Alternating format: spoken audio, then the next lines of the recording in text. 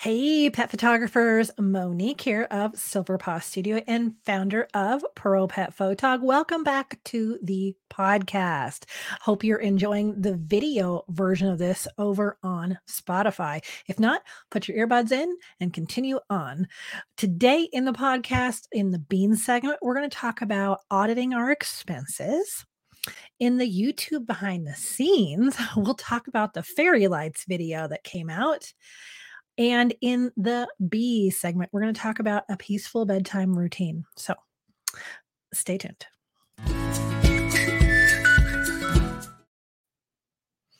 All right. On the bean segment, these are the small things that move us forward in our goals, like the little beans on our dog's paws. Today, I want to talk about auditing expenses. And I feel like this is something that we do maybe once a year. Let's say January, we're looking at all of our um, prices maybe for our studio. And then maybe we look at our expenses. Excuse me. I actually have a Google sheet and it has expenses like what it's for down the one side, down the left side. Across the top is the months of the year. And then the second column is how much I have to pay every month. And the third column is what day of the month it's due. And that is sorted by first of the month to end of the month. And then I also have a color code. So anything in purple is things I go in and manually pay every month. The rest of them are just auto withdrawal. And so I am looking at that every single month. And I look at my bank statement and go, okay, money was taken out for this and this and this. And so I'm pretty on top of it, but I have known plenty of people who really had no idea. And I was listening to a podcast recently, and he was saying he had a coaching client who had no idea, like didn't keep track of it, had so many subscriptions, particularly so many subscriptions that she had to just shut down her credit card and see where everything fell. Really had no clue. Oh my gosh, please don't get to that point if you can help it. If you're already there, go in like I did, make a free Google Doc or a spreadsheet in Excel, whatever it is that you like. Even on paper, back in the day, 20 years ago, I did this all on paper. Write out every single expense, and you might find that there is something in there that you can downgrade or get rid of altogether. Like, say you're not using it anymore. I had one that was kind of a graphic type subscription, and I think it was only like $10 a month, but it was graphics I only used once a year. So maybe I needed a calendar for the next year to put on the back of Christmas cards for clients, just small things, and I almost never used it. And I looked at that expense one day and said, "You know what? I'm going to cut this." And it's harder to do when these are recurring expenses. So if they're just automatically taken out of your account, you get kind of complacent about it. Oh, whatever, it's $10. I'm sure I'll use something from that subscription. At the bottom of my spreadsheet, I also have those subscriptions that just are taken out once a year. Like actually today, I have a subscription called Storyblocks that I use for my video clients mostly, but it has video, stock audio, sound effects, photos, graphic elements, things like that. So that I pay for once a year. And I could do that a month to month. And so I've looked at that. I have a website that I pay once a year because I get a pretty good discount, but I could change that to month if I thought, oof, I have three big things coming out all in the same month or two. Maybe I should just convert this to monthly and it would help me right now. So I really, really suggest on the bean segment that you go in, list all of your expenses, and see which ones need to be tweaked. I think that you'll be surprised.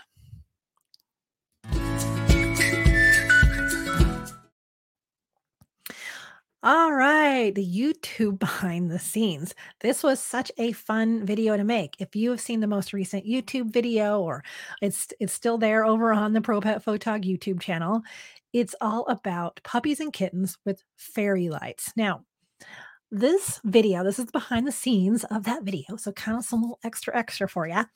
This is a video, oh my gosh, I'd been thinking about this style of photo for a while. And every year I do something for winter themed pictures for the shelter. And in the past, I've even done like Christmas themed or snow themed, whatever it is. Last year it was colorful mountains, but I really wanted the marketing person said, "Oh, can we do something sparkly? Can we do something sparkly?" And I was like, "Okay, what can I do that's sparkly?" And all I keep thinking of was these fairy lights, or where you take the little Christmas tree lights and you string them around, most commonly known as fairy lights these days. But everything I saw about fairy lights and pets was basically you strung these, like wrapped them around a dog or a cat. And I thought, oh no, no, no, no, no, no. People might get away with that with their own personal dog, but there is no way I'm going to do that around puppies and kittens. I didn't even want to string them around the floor or the set. I had them actually up on this ottoman. I didn't even wanna put them there because they're jumping on and off, and then there's lights and people, and if they caught their foot on that, the puppies are a little bit bigger, then they could run into things, and no, just way too unsafe. So that was number 1 problem I was having. How do I get these fairy lights? Number 2, if you look at the tutorials online for doing these, you can have this really cool effect, but it has to be really dark in the room. You have to pull your shutter speed way down.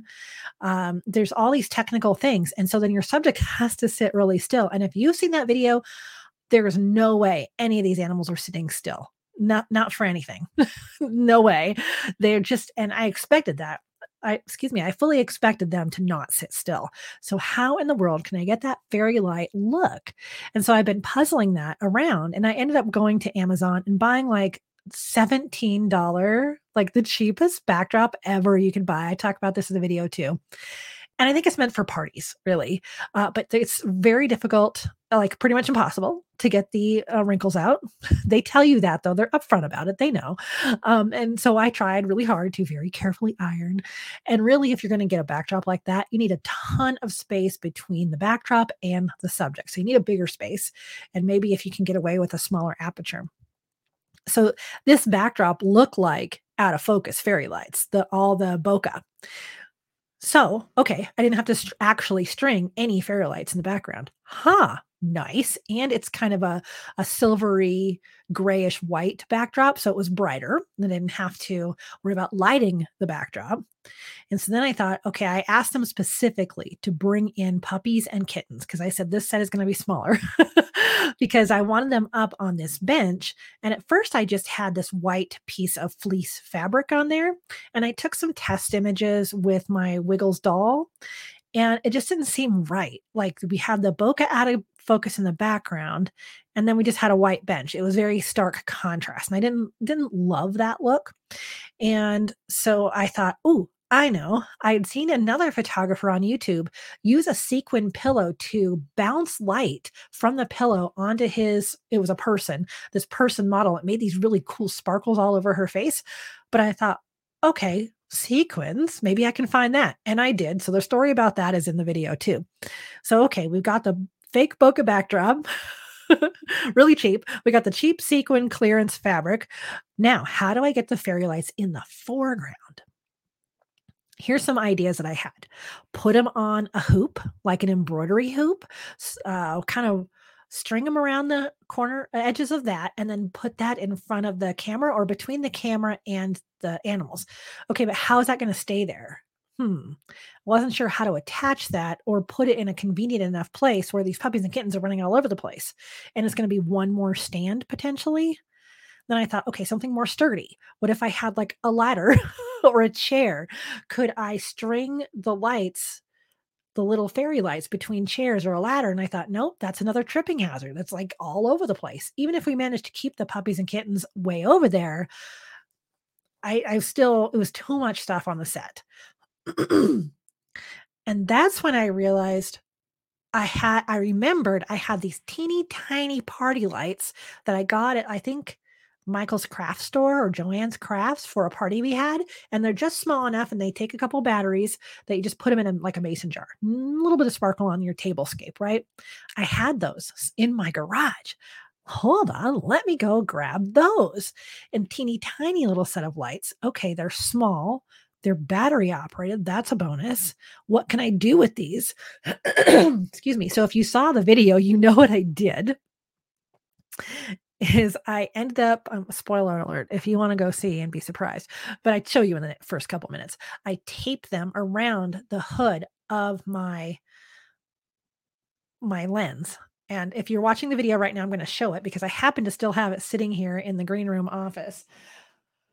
So the lens hood for my 70 to 200 millimeter lens is pretty deep. It's good size. And so I was able to tape on the battery pack and the lights and then have them string and poke into the edges of the image. Now, what's great is they were very close to the lens. And so they were out of focus and they were bigger. And with the 7200, if I was zoomed all the way out to 70, the out of focus little fairy lights were smaller and kind of made more of a frame. If I was zoomed all the way into 200, then they got to be a little bit bigger and kind of took up more of the background.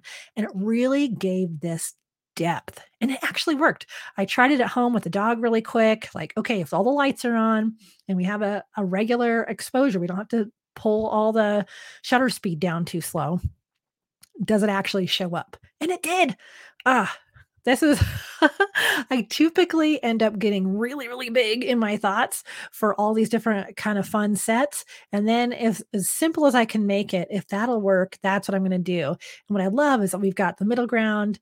We have the foreground, middle ground, background in this scenario. So we have out of focus points in the foreground with the fairy lights. Then we have the sparkly sequins in the midground where the model is. And in the background, we had the fake bokeh lights. And I think it turned out pretty good. I think it turned out pretty good. But ooh, there was a lot that went into that. So if you're interested, definitely go check that out on the Pro Pet Photog YouTube channel.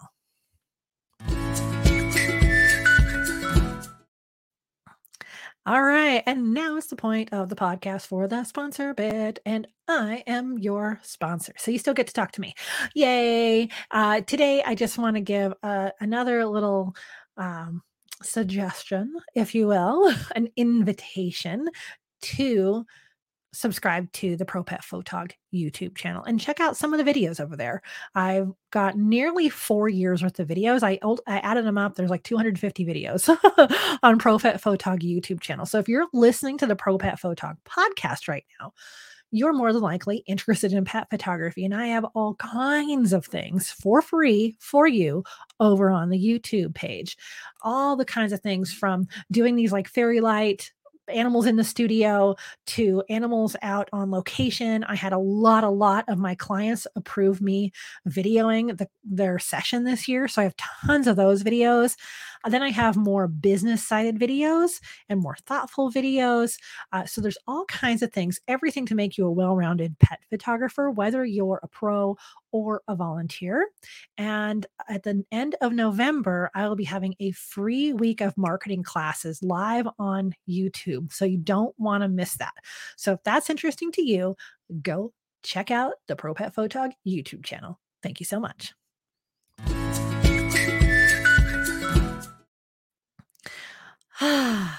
Okay, winding down, the last segment of the podcast is the B segment because we are human beings, not human doings. Obviously, I talk a lot about things that we can do, but the B segment ends up being kind of a combination. Things we can do so that we can be a certain way. And today, I'm going to probably tell you something that you've heard everywhere. And actually, I think Mel Robbins' one of her most recent videos is about this. Is a peaceful bedtime routine. And I go back and forth on this, as I'm sure you do, is where is your phone when you go to bed? I have my guilty habit is scrolling through TikTok in the evenings. So I try not to do TikTok throughout the day. I have like a fun channel that I do, but I don't have any TikTok for business. And so I tend to like save up all of my fun TikToks to watch in the evening. And if I'm not careful, I bring it to bed and I have a plug-in next to my bed for my phone. I'll just sit there until 11 o'clock at night and scroll through TikTok. And I know it's not good, but I'm like, well, I deserve it. I've put it off for all day and this is fun and funny and I'm winding down. Nope. I'm staying awake because it's so interesting to me. So I'm trying to get back to my habit of leaving my phone outside my bedroom, like in the kitchen or the living room to charge overnight over there. And then one of my goals is to read, and I love reading and I read a lot. But if I'm watching TikTok, I'm not reading. And so I have a book always next to my bed, always at least one, usually 3 or 4 that I'm in the middle of reading. And so when I find that when I leave my phone in another room and I go to bed, then I can just kind of read a little bit and I will naturally fall asleep. And I got such good sleep last night. Wow. Such good sleep. I think I fell out of the habit of doing this over the summer. And there are certain times you need your phone next to you at night. I know when I had a sick loved one in the hospital, I said, I'll keep my phone nearby if you need to call me. There are certain times where you do need to keep your phone next to you, but not most of the time, right? Really, not most of the time. And so that is my B segment to give yourself a peaceful bedtime routine. You got to do like Mel Robbins says, and put your phone in the other room when you go to sleep at night. Try it.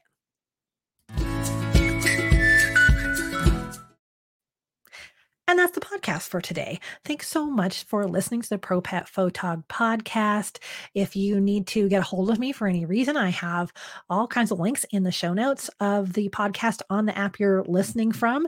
You can email me at monique@propetphotog.com. Be sure to go find me on YouTube. I have a Facebook page and a Facebook group. And of course, the website, propetphotog.com. So it's been great to talk with you this week, and we'll catch up next time. Okay.